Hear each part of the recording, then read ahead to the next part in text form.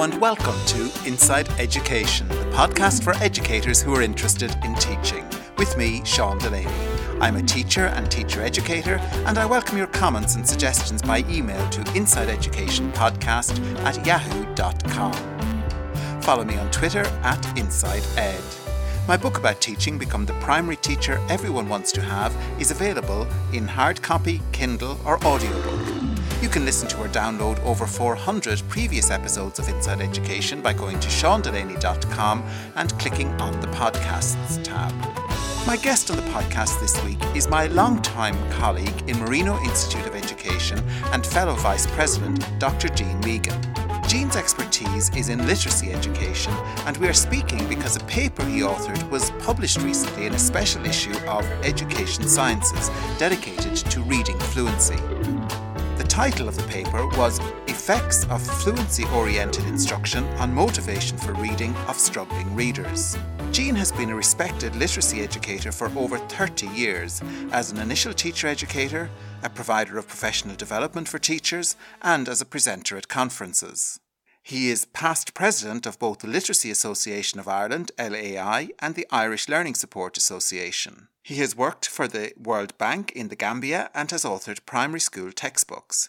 He has vast experience in education in disadvantaged settings and is manager of a school in Darndale. You'll like this podcast if you're interested in supporting struggling readers in your class, if you're interested in motivating students to read, and if you want to know how children can become fluent readers. The programme will also be of interest to anyone teaching in a disadvantaged setting. It includes personal anecdotes and recommendations for autobiographies as well. When I met up with Jean, I noted that the recently published article in Education Sciences referred to motivation for reading, fluency-oriented instruction and struggling readers. I asked him to tell me how or when a teacher would decide that a reader is struggling. Well, Sean, you've identified probably the core of it by asking about struggling readers. And I suppose typically when I talk about struggling readers, it is somebody who's presenting in the classroom situation who's actually not reading at grade level is probably one definition of it. But I probably would take a step back further from that, is that, look, what is reading about, first of all? What are the requirements for reading? And for instance, in some children, it's actually, have they actually cracked the alphabetic code? In other words, when they're presented with a very simple word, are they able to decode it? So a struggling reader at the very beginning of the reader would have difficulty around that. Would they be aware of print? Would they be phonologically aware? In other words, can they hear the individual sounds at the start of a word, the end of a word? So children not being able to do those sort of things would probably present as struggling readers. But there's also, if you go beyond that, because that's the very beginning of reading, a child who maybe has cracked the code and can decode, but they may not be able to understand what they read. And that would also be an element of struggling readers. They may not be able to analyze the information they encounter when they're reading, or indeed they wouldn't be able to have the vocabulary necessary for understanding reading. So it's not a one-size-fits-all, but all those things would indicate that the child could be struggling at reading. One interesting thing, Sean, is that I found an awful lot of teachers categorize struggling readers comparatively. So I have 20 in my class. Sometimes a struggling reader in one classroom in one particular area would not be a struggling reader in inverted commas elsewhere. So sometimes it's seen as comparative. Now, you've used a lot of technical words there. You've talked about, they can't decode, they don't have phonological awareness and so on. But if I'm a parent and I don't know about that, or if I'm a teacher and, I'm looking at a lot of children at the same time, is there a way I can tell from listening to a child, or do I have to listen to the child, or can I tell, say, if a child is reading silently, that they're struggling? I would say if you want to know of a child, especially at the beginning reading, you have to listen. You have to listen. Because if you don't listen, the only really way you'll know is by actually looking at comprehension and asking questions. Ultimately, we want to become very good silent readers. Very few of us read out loud purposefully. We don't read typically out loud. We would, of course, if you were asked to give a lecture or you were to give a presentation, you may be reading out loud. But going back to your question, yes. So I do think you have to listen to children reading. And if you think about it, and this probably will eventually lead us to why I actually focus in on fluency, the natural thing is we want children to read as close to their oral language presentation as possible, to make it sound like speaking, if you like. If you see a child who is and this very often happens when a child is begin to read, they're actually told to focus on the individual letters. They're told to read from left to right. They're told to focus and actually and sometimes sound out. You've often heard sound out. And even they've been told to do things like, can you look at it? And look at it harder, whatever that means. And naturally, when you're attentive to looking at how the sounds of letters as they are written on the printed page, children are encouraged to look at the individual words. We would need to move on from that, because if you look, even if I asked you just to read every word and I only present it as you see it, you will have staccato type reading. Teachers do need to listen to their children reading. And the great sign is that they actually have this fluent automaticity in their reading. And just one further thing on that is that when we're reading, we don't actually look at the words we're reading.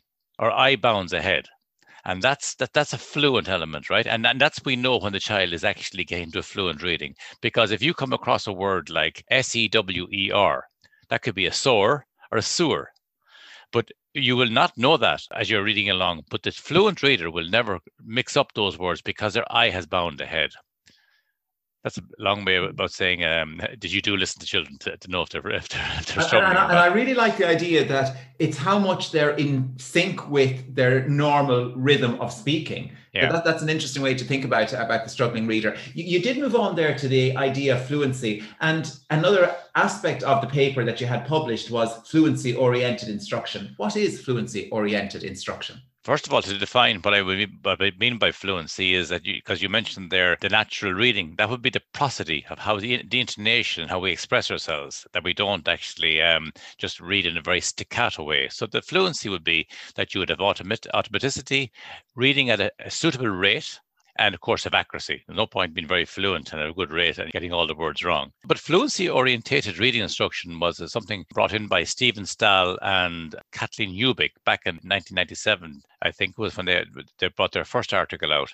And they were looking at how children could read fluently in the classroom and what could promote fluent reading. And in a way, they were actually not moving away. They recognized absolutely the stages that children go through in learning to read. They do need to know the sounds associated with letters, all that. But what moves them on towards reading fluently, and what kind of instruction would promote that?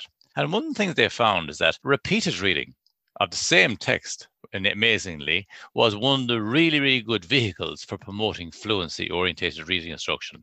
Now, you'd say, oh, gee, well, what happens when children, if they're asked to do the same over and over again? I know when I started teaching, we had one reader, Annan Barry. Because I had 42 children in my class, inevitably, through very, very poor practice on my behalf, they read and reread and reread. And very often they knew it, if you like, off by heart. And I remember a child saying to me, can I do my reading with my eyes shut? I knew there was something really, something wrong here. They've actually associated getting all the words on the page right as being part of reading. So Stahl and Ubik looked at it and said, no, if I'm doing any skill, if I'm playing the piano and learning a tune, I won't learn 10 different tunes. I learn one tune, and practicing that will actually develop my fluency, if you like. But they also found that by doing that, and Timothy Rosinski in his later research is by doing that, not only do you get good at that piece, which is natural, but when you go to a new piece, you've learned certain aspects of reading that you don't start at the same level with a new piece of reading. And then, of course, the thing is, as I said, Sean, reading the same piece over and over again is very laborsome. It can be tiresome. So then they brought up a whole range of activities that how you can actually approach the same piece of text in a creative way that not only develops fluency, but also looks at the cognitive elements of reading as well. That element of repeated reading, bringing in parental involvement and bringing in partners in reading, like the buddy reading, that's all part of the fluency-orientated reading instruction. And I wonder, could you say a little bit more, Jean, even about that, about what fluency-oriented instruction would look like in a classroom? Yeah. Can I also qualify that this sort of instruction was seen to be most effective at watershed time around first class or second class in our country, or second grade and third grade in America, where the research was done. That time when children are learning to read and haven't quite graduated to reading to learn. In other words, they haven't got fluent. So in other words, just in case any listener would think that, oh, this is great, now we can do it all reading. It is actually that particular watershed time that was very important. And how it might look in the classroom is that you may have a whole range of activities that you could actually be doing in the classroom. And it's like a gradual release of responsibility, where the teacher takes responsibility, first of all, no matter how good the children are, and they model reading. So you read to children, and I would always be a huge fan of teachers and parents reading to children. So that's modeling the reading process, modeling intonation, modeling the pace of reading, and actually reading. And then this notion of a gradual release responsibility handing over to the children. And that could be doing things like where they do the shared reading with the teacher, reading along with the teacher. Choral reading. Now, choral reading is when all the class read together. Something, again, that I probably moved away from, because when I did choral reading, it was everyone chanting the same thing. But it was a way of children, and especially the children who are less able, being incorporated into it. We have no difficulty children singing a song and everyone singing together. Can we do that in reading as well? Within that choral reading, can you break it down? So another activity the teacher could be doing and saying, could we do things? I think I've really enjoyed doing with children is what's called cumulative choral reading. So basically, I start reading, and then someone else joins in. It's not like round robin reading now, but you keep on reading as well, and then a third, and eventually you're building it up like to a crescendo. And then doing the opposite, where all the children start and we start ebbing it out. Now, it does sound a bit like the National Concert Hall in some ways, but it's a way, of course, of getting the language and the pace of reading going. Other things like echo reading, where I read and the child actually echoes back what I read. This is, by the way, and this is really important to make this point, this is not instead of what I call the approach where we do our phonics and this is something that actually augments that and gets the whole idea of children enjoying reading and getting fluent in reading.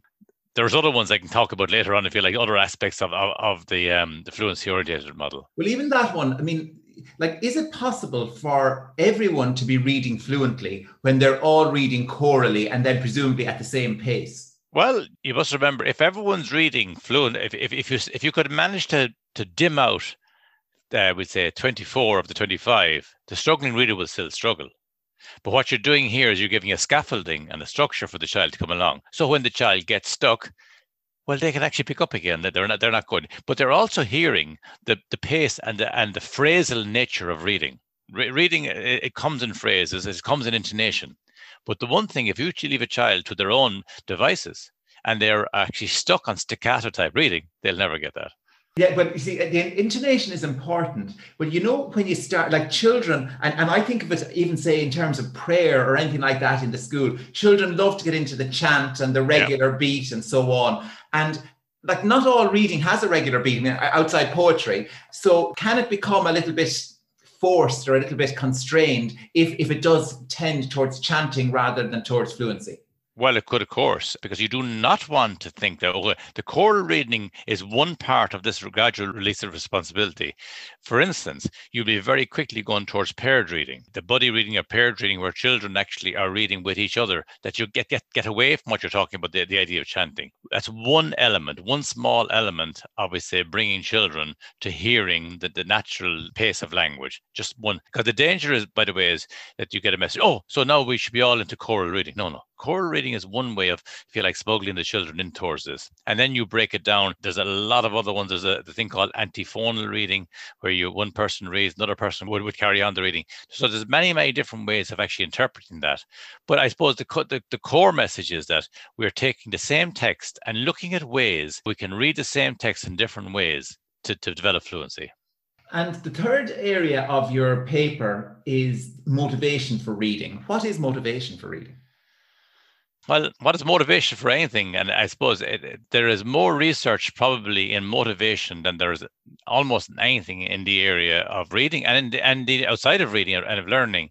And you might remember, Sean, when we both started in Marino Institute many, many years ago, my predecessor teaching English methods was Brother Kinsella. And I remember actually talking to people knew him as Bonnie. Exactly, knew him as Bonnie. And I remember when Brother Kinsella had retired and maybe coming to the end of his career and indeed the end of his life, he was quite an elderly gentleman. I interviewed him a couple of times because I found some of his books in Marino and they were some of his notes. And they really were ahead of his time. Whatever people thought about his methods, his notion of reading was ahead of his time. And I'd asked him one question about, if I'd ask you the most important thing in teaching children to read, is it phonics, like, or is it vocabulary? Is it comprehension, the ultimate goal? And he actually just said, no, he says, there's only one thing important in teaching children to read. And then he stopped. And then he said, it's just motivation. If children are not motivated to read, it doesn't matter what you're going to do, children will not achieve in reading. And I never forgot that particular moment. And he said motivation for reading, because it's something I hadn't figured into this big complex business of teaching young children to read. But when I remember back to my own teaching, I realized, well, if they're not motivated, they probably weren't going to read.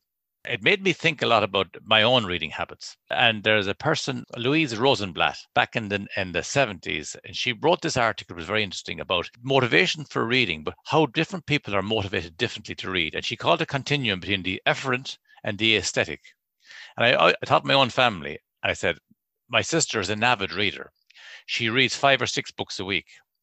And I often think, how can you even be knowing what you're reading? You're churning through these books. And she would describe that as the aesthetic reader. They're reading for pleasure. And they're motivated to read. And their motivation is they just love reading. It's like playing golf. It's like playing tennis, going for a run. They just love doing it. So she'd read 6 books. I'm the opposite end. I'm the efferent.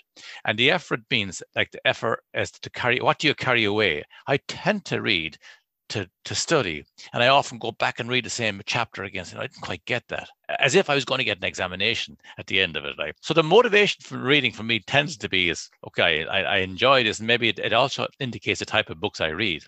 You also tell a story, Gene, about a pupil you taught, Jason, who was a struggling reader, but how motivation played a role in his development.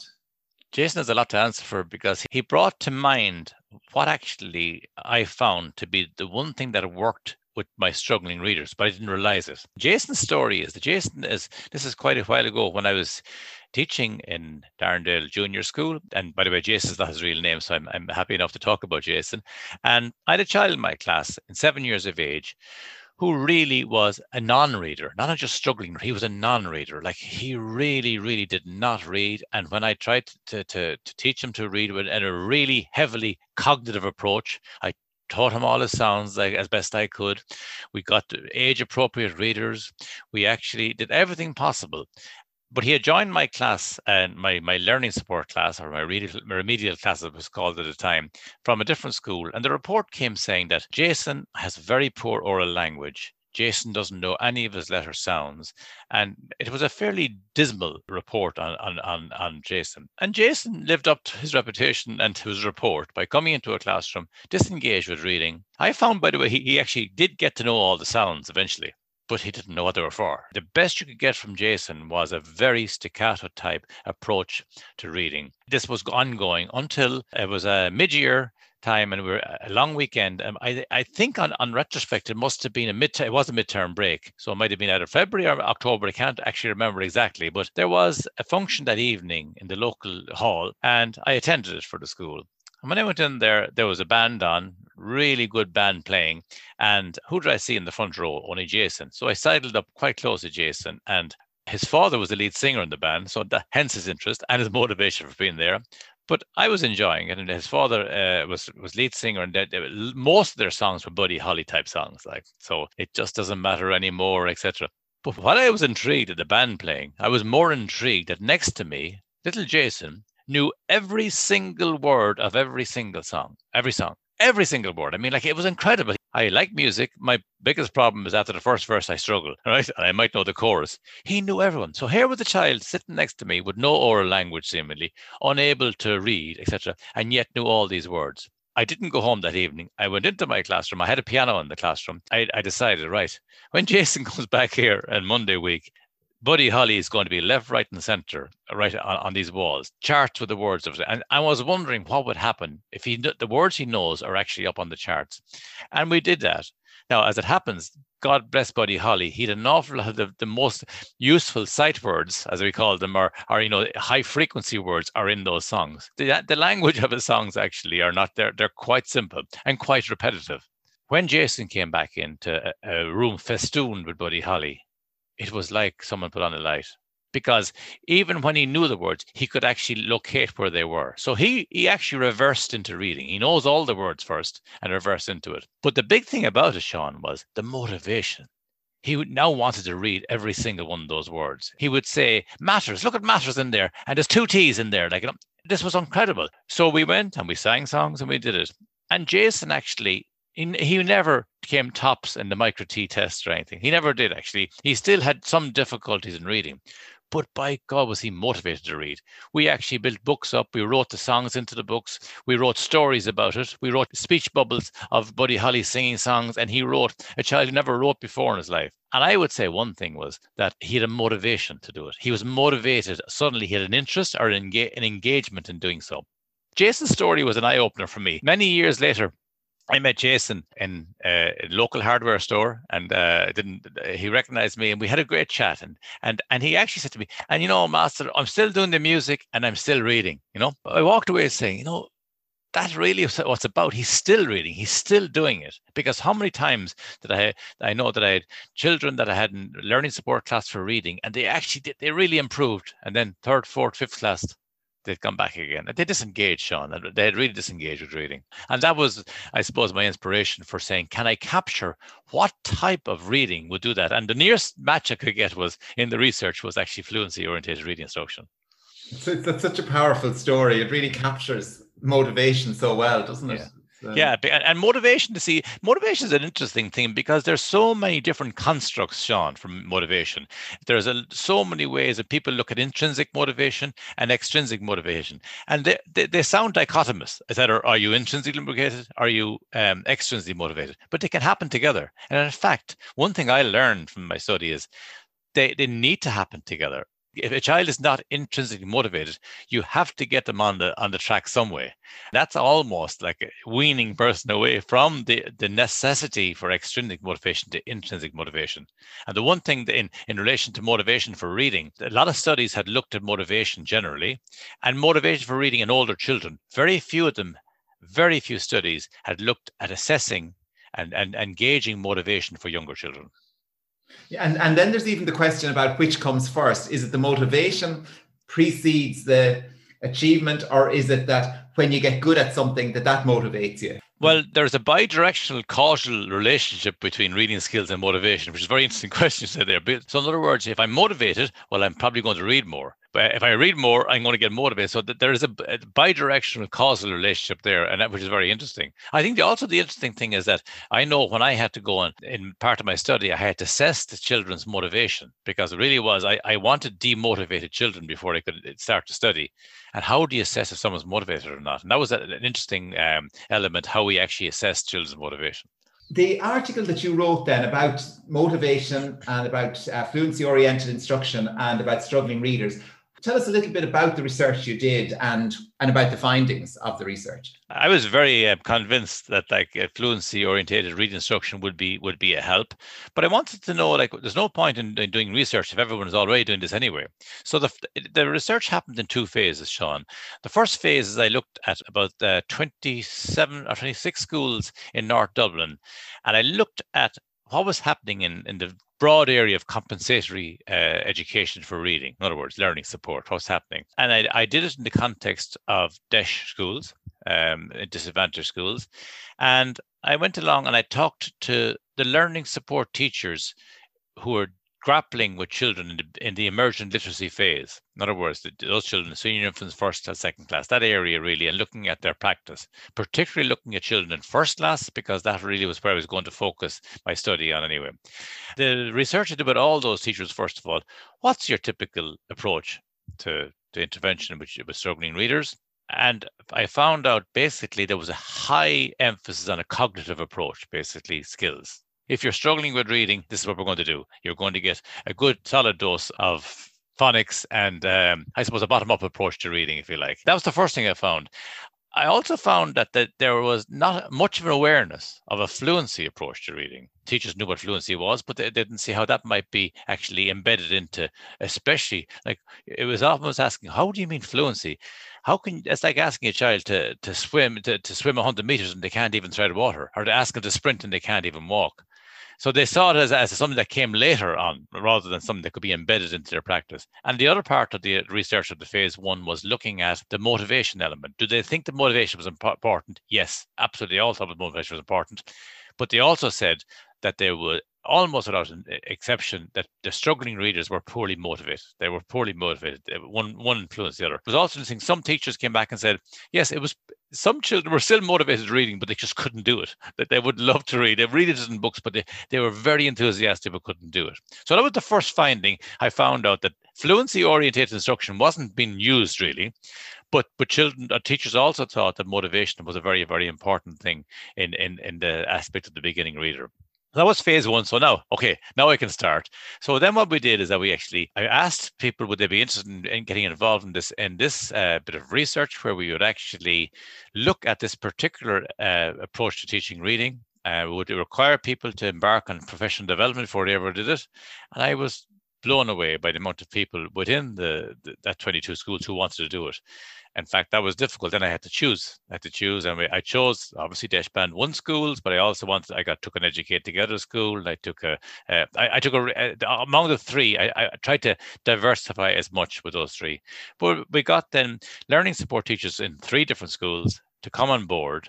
And they did professional development in this area. And we set out a schedule for a semester, for a term, how they would actually, each day, with a selected group of children, that they would select those children who they said they're struggling readers and they're poorly motivated. They couldn't get into the research project unless they ticked both those boxes. The struggling readers part was interesting, but the motivated, being poorly motivated, we had to be careful to make sure we hadn't some people in there who were already motivated for reading. And we did that. We assessed the children, we interviewed the parents, we talked to the classroom teachers, and then we embarked on a 10-week program of fluency-oriented reading instruction. We had baseline data, first of all. The easy part was the reading performance, right? Reading performance. And we also knew the research also told us that fluency-oriented reading instruction had been proven to be very good for improving their reading achievement, right? I wasn't really interested in that as much. In fact, I won't say I didn't care. I knew that was going to probably happen. And you take children and you have every single week and every single day you actually bring them to a particular program. It's most likely to improve on their reading assessment. But would it have an effect on their motivation for reading? 3 different constructs. One was their self-efficacy for reading. The second one was their orientation towards reading, or reading in orientation. And the third one was their perceived difficulty in reading. How difficult did they perceive reading to be? Interesting, the questionnaire for motivation was interesting. I had a lovely way of comparing. So I did the same questionnaire with the teachers and the classroom teachers and the support teachers. And there was a huge correlation between what they said was going to be the results. Interesting, they would say, yes, they had a very high perceived, or that the children would see the reading as being difficult. Interesting, the children didn't always see it as being difficult. They were quite happy. Oh yeah, no, it's fine. Everything grand. I'm a good reader. They didn't see it as being difficult, right? But the key ones, they were not oriented towards reading. So I've asked them a question: would you like to go and ride on the bike or read a book? They'd ride on the bike if they're punchers even. They'd ride the bike. How would you feel if you got a present of a book for your birthday? Not happy usually, but some children would come back. Yeah, that'd be fine. I'll give it to my brother. He likes reading. So they were giving me a range of indications that they were not oriented towards reading. Not surprising, they were struggling, and also the self-efficacy was quite low. So that was how the project went on for 10 weeks. We did look at it afterwards.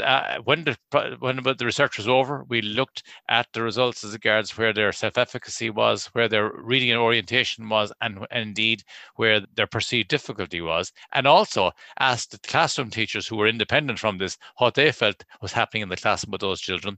And we also went back 6 months later to see it, and I went back 2 years later to some of those children. But the difficulty went back 2 years later. Interesting, a lot of them had dispersed. but I did get information on all of those. So that's in a nutshell, that's what the project was about, Sean. And what you found was that by focusing on fluency, these struggling readers became more motivated to read. Yeah, what we found is that it's not exclusively on fluency, because during that we didn't just say we're stopping everything else, but by introducing these highly motivational activities like Reader's Theatre, or like coming along and saying we're going to do timed repeated reading. Every child comes with a natural sort of competitiveness, and they like to do it. So they were the piece that they were reading that they knew very well. But we're going to read this now, but we're going to time you, and I would say for 1 minute, and see how far you get.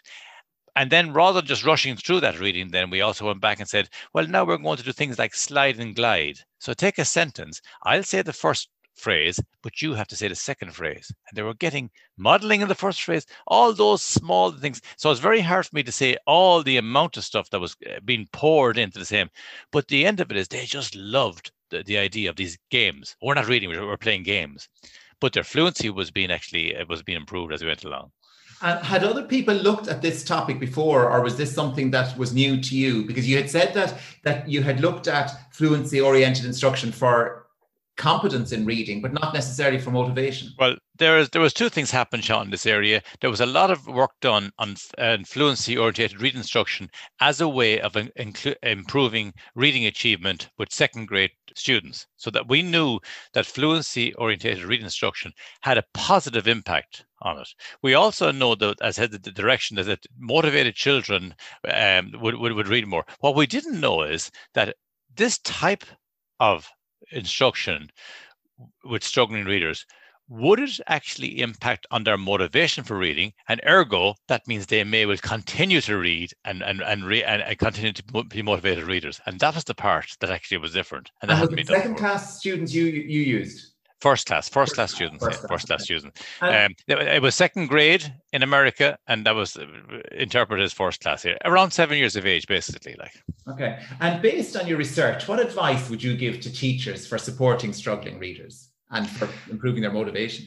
If you ask me that question outside of the context of our present conversation, I would say my advice would be for teachers is get very up to date on the science of reading and understand how children learn to read is very, very important. There's a whole science there, and the reading wars have raged on for 100 years, and they will rage on for another 100 years. But we have learned things. We have learned things that there is certain things that children need to be taught to learn to read. Our brains are not wired for reading. Our brains, we are absolutely naturally predisposed for oral language. That children will learn language without ever being taught. But you can leave a child forever and they will not suddenly learn to read. There is an alphabet principle there. We have to decode. So my advice is for teachers, number one, get really interested in reading up on the books like Daniel Willingham's The Reading Mind.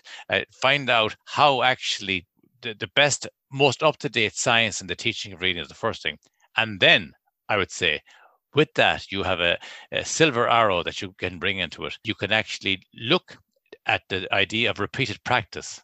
And within the fluency-oriented thing, look at how you can smuggle children into being interested and engaged in reading while that's going on. And what about parents? What can they do to promote students' motivation? The one thing I know that when my sister had her children, she was very interested in knowing how she could actually be interested in getting their children to read, especially, or to learn. And I gave advice, and this is back maybe up to 30 years ago now, and I still say with the same advice. Reading to children and reading with children is the most powerful thing I know. I've yet to come across anything more powerful than reading to children and reading with children. And by doing that, it's a way it fits into what I'm talking about modeling the process, but especially young children, reading to them. A lot of people talk about being a role model and being seen to be reading, but that some children can see it, like you're doing the garden, but I won't bother doing the garden. Like that's your business. But reading to children is probably the most powerful thing I've ever come across, Sean, as regards the idea of promoting reading and reading efficacy. You refer in the article to illiterate children as opposed to illiterate children. You talk about illiterate children. What does it mean to be illiterate? And what can be done about it? Well, actually, illiterate is a very specific type of reader. The word a as a prefix is an interesting one anyway, like, amoral, asexual, illiterate, or then, of course, aboard or awash. It's a very interesting, going into etymology, that would be a very interesting one. But in this particular one, it doesn't mean that you're not literate. It's not illiterate. Illiterate is those children who actually can read, but they choose not to. right? So it's an interesting one in the context of this study is because they're not actually motivated to read. So they are a subset of children who actually, they probably choose not to. And by the way, it's not a black and white situation either, because all of us as adults, we read in different ways. I know my colleagues, including yourself, you'll have a different reading habit than I will. You will read different stuff. But illiterate is actually those persons who actually can read, but actually choose not to. The reason that was referred to is that motivation is a huge part of turning that particular juggernaut around. That makes a lot of sense. You've mentioned a few times in the conversation about conducting your research and about teaching in a DEIS Band 1 school, which is a disadvantaged school. From a lifetime to date of teaching, conducting research and managing a school in a disadvantaged area, what do you see as the role of education in a disadvantaged setting? I probably don't discern anyway the difference between the role of education in a disadvantaged setting to otherwise. I think that education is about promoting a responsible citizen, having children have been knowledgeable when they come out of school. I think, and be informed. So I don't actually see the difference in education in a disadvantaged setting being different to other places. I do think one thing though is that there is a network gap that children who come from disadvantaged areas, maybe from socioeconomic, that they do not have a network built up. And I'm talking about maybe potential employment and actually how our world works.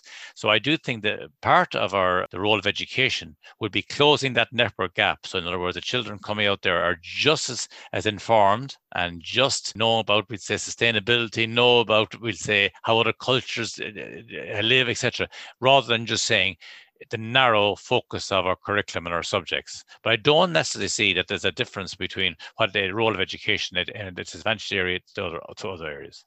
That's an interesting idea about the network gap, so that they need to develop a network that other people may have inherently to growing up in a more privileged or a more advantaged setting. Yeah, and that was something that was brought to my attention, Sean, when I started teaching in a disadvantaged area in Dublin. I grew up in a rural town in West Cork where there wasn't that network gap, because it was one size fits all pretty much.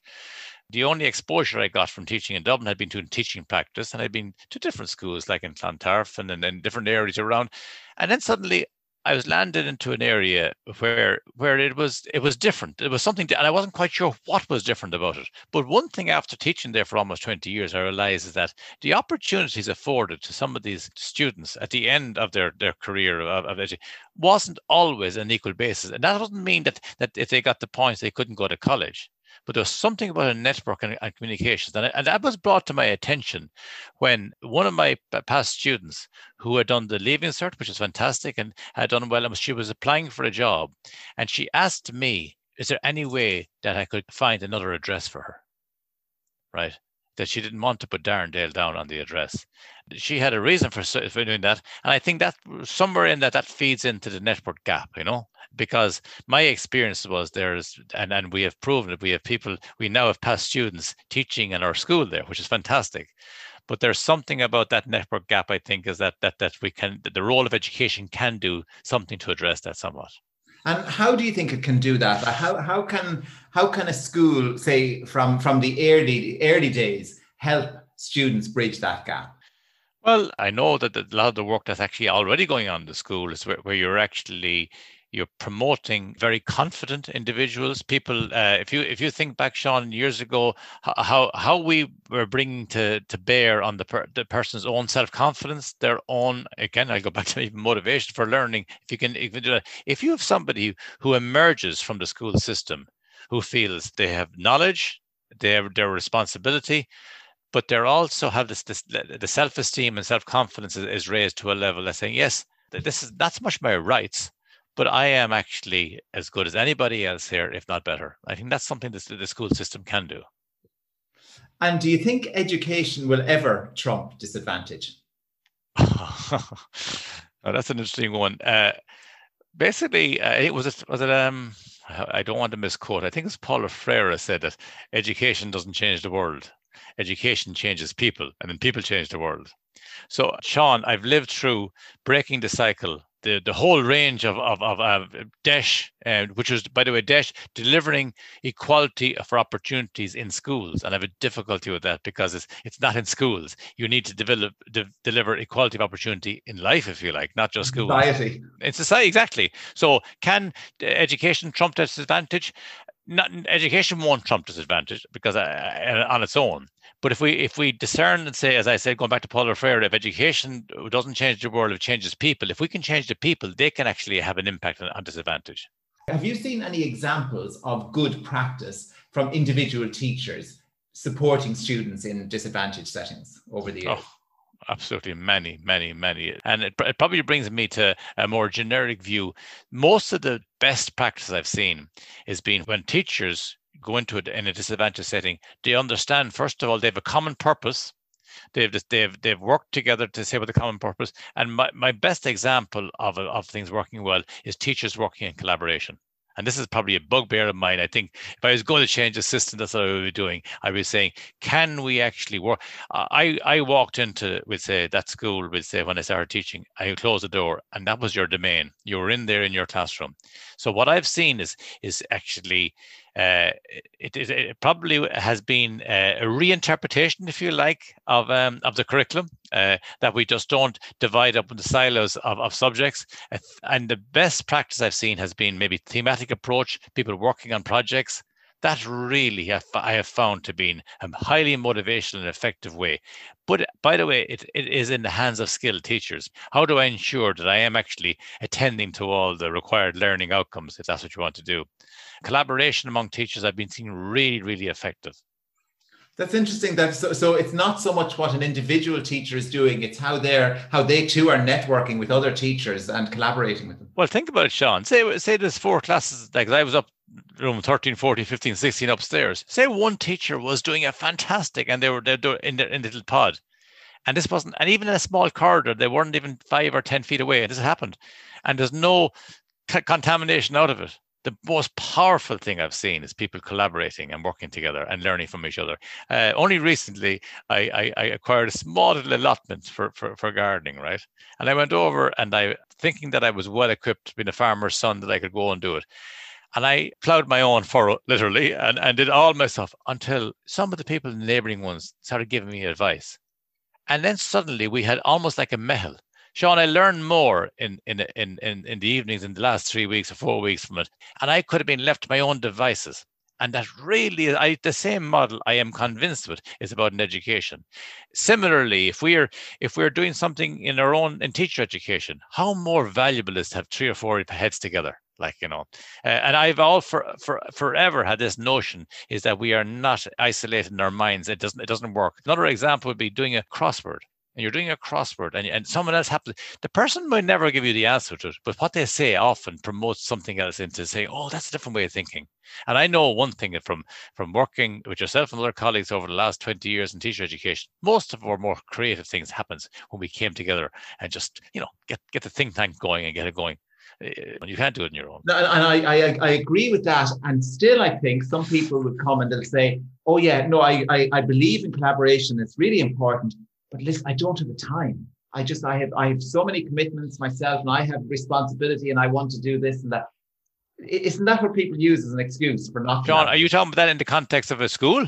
I'm thinking of school and even of teacher education, but schools as well. I mean, it's like schools, I suppose, is our focus today. Yeah, and I think the person who says they haven't got the time, well, are they slaves to learning outcomes? Are they slaves to a timetable? Are they slaves? And then at the end of it, the expectation or the inference is, I've ticked all those boxes, so I'm done. Like I learn personally more in project-based learning and in thematic than I ever did anything else. It took me a long time to figure out that. Because when you cast your eye back to your own education, what actually happened? The idea of education is what left when you forgot what you've learned. And really, it really is. When I go back and I said, well, where did I learn? Where did the learning happen for me? And it was more or less in that thematic approach, working with other children in the school. That happened by accident, I think, when I was in school. But I remember them because it shakes you up. Because when you're on your own, your limitations are there. Another child's, even if they don't agree what you're doing, it's going to actually churn up your response. So I do think, I don't buy into no time thing. We all know that principals are important in any school, but are there particular responsibilities on a principal in a disadvantaged area? Are there particular things they can do to bridge this network gap that you've talked about and to support students in a disadvantaged school? You know, Sean, I probably could talk for an hour about what a principal could do in motivating staff. And I would say, this sounds very, very basic now. The biggest role, I think the most important role as a principal, is recruiting and appointing the right teacher and retaining the right staff. Now, that sounds very simplistic, but if you really said, I am going to go about identifying somebody who's going to be part of our team who understands our shared vision here. And I would say the most powerful thing is get the right person. The biggest excitement I've had as a chairperson of a board over the last, we say, 8 or 9 years is a vacancy in the school. For whatever reason, if someone might have retired, I'm not saying because I'm glad someone might try anything, a vacancy in the school. What opportunity, what an opportunity.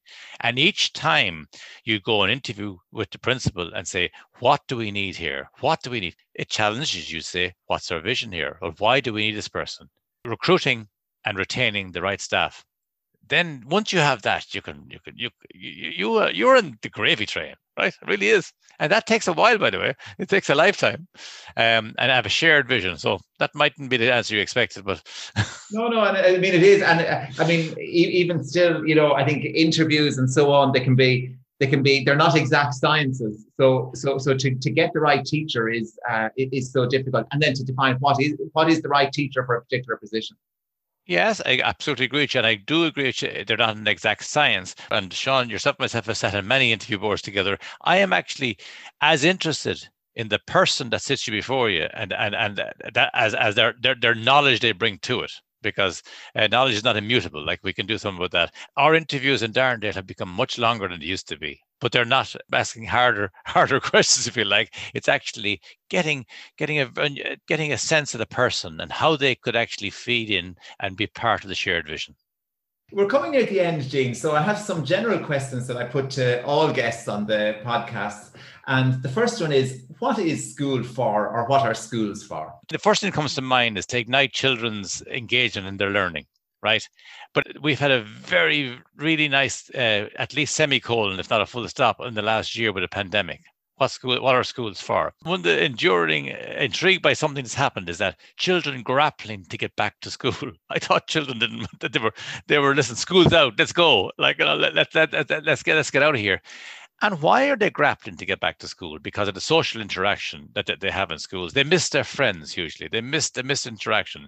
So schools are generally about igniting, I suppose, active and willing engagement in learning, but providing a vehicle for that. And I would break that down into probably the three things: the aims of the individual, developing, you know, autonomy and engagement our schools are for. But they're also, the next circle would be the wider world. They'd appreciate things like citizenship and sustainability. And then, of course, the part we have to do, schools are about exploring and understanding, dialogue, imagination and learning, all those things. So that's what our schools are for, effectively. And if we came up with a way, I think the pandemic was brilliant. We dispersed all the children.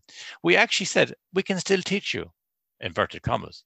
We can still actually develop all those things. But what we can't do is we can't have you together. And this brings it back to the whole collaboration idea. I know even since they came back, I've heard anecdotally, yeah, we're back, but we're in isolation. The teachers can't meet in staff rooms. The children are in pods, but they're in their own pod, surely. No, but they're not. So it's actually screeching at us. Collaboration, social interaction. That's it, Sean. That's what schools are for. Is there a teacher who had a significant impact on you? There's a teacher who was a colleague, had a huge impact on me, first of all. A colleague had an impact on me and how she taught. And there's I mentioned back to about the project learning. I had a teacher who taught me in 5th class completely, exclusively, almost through project-based learning. But almost exclusively. I remember, for instance, the West Cork Railway. We did a project in that. And we did everything, Sean. We did our writing, we did our research as regards heading down to, we'll say, to interviewing people who remember the West Cork Railway. We actually built model railways. That was our visual arts, probably. We had songs about living on the railway. And are you right there, Michael? Yeah, exactly. But it went through the whole thing, the history, the geography, sense of place, sense of time. I remember even doing science, Sean. Why did they decide to bring the railway from Cork to Bandon? Why did they go through the tunnel? Why didn't they go around it or go over the hill? Because that time the steam engines couldn't go. And we actually working out the angles of the hills. We had, remember the teacher telling us it used to cost £1 for every sleeper on the railways, and it was 500 sleepers every mile. Calculate how much it cost. But the very fact that I'm discussing this 50 years later, it just tells you the impact of it. So that's one teacher had a big impact there, and again feeds into my notion of thematic and project learning. And the other one was a teacher I taught with, who I asked as a part of a study in teaching reading that she wouldn't use any readers. What I call readers now, as in the Annan Barrys, as we call them, the structural reading schemes. And that she would actually, teach reading in a different way. And in a way, she was using some of the fluency stuff, doing poetry and doing all that. But in doing that project, when we did it, and she produced some of the best readers that are in the country. But what I learned about that during that project was a craftsperson in that they used to go in and immerse the children. I never knew which subject she was teaching when I went into her classroom. Which is a really good thing. I learned about that, about the false, the necessary but sometimes false divisions between silo subjects, how it can be an impediment to learning. What's your vision of an educated person? I think, first of all, that they're responsible. That an educated person, I'm not sure you can have this sense of civic duty without being educated, first of all. If they're informed, but not informed about knowing more, but informed, knowledgeable about cultures and societies, the way decisions and the ways, I suppose, how governments work. I think that could be educated at that level. The one thing that I would say is to me, is having an inquiring mind. I'm not sure you can really have an inquiring mind without being educated. I might say inquiring mind, how does nature work? How does the physical world around us work? That's all part of, I think, when you're educated, these sort of questions, where do we come from? How should we live? Those sort of questions are to me, are emblems of being educated. And I think also an educated person has an enduring, proactive self-motivation for more learning. This idea of lifelong learning, an education person. One thing is interesting is being able to discern fact from opinion, because the more things that are put out there, and this is probably going back to what we hear about the fake news, but I think an educated person will be able to discern fact from opinion. Who or what inspires you? A trait that inspires me that I like is perseverance. Perseverance is it's only when you get older and you get more reflective, realize what actually does, and is inspired the right word, but I know perseverance, and I can think of people probably that wouldn't be known by other people who actually have shown that trait, and that perseverance. I think that it's inspirational to me. Perseverance, and that doesn't mean perseverance as being pig-headed and stubborn, which I'm often described myself as but just perseverance is something, and things that the inspiration part. There's a variety of people who inspire me in different ways, and usually is the traits that they have that inspire, And perseverance is yeah, it's probably up there, Sean. It's up on top. Yeah. Have you a favorite writer, book, or blog about education? You've been helpful, actually, sometimes in bringing me to some blogs. I do like Derek Sivers. Is it Sivers or Sivers? Yeah, I love his blog. In fact, what I really enjoy his book notes. His book notes. No, that's not specifically education, but they're all educational. I really think his book notes are fantastic. I'm in awe that he can actually invest so much time. But I love, after I've read a book, to go to Derek Sivers and see his take on it. Right. And also Ken Robinson. He only passed away recently in The Element. Read his idea of creativity, and again, a different way of looking at schooling. Must say I enjoy that. From my own area of literacy, enjoyed. There is the Science of Reading blog that I listen to. Timothy Shanahan has a good blog. He tends to be provocative, which is good, because when you're provocative, it tends to put you reeling and got you looking elsewhere for reading.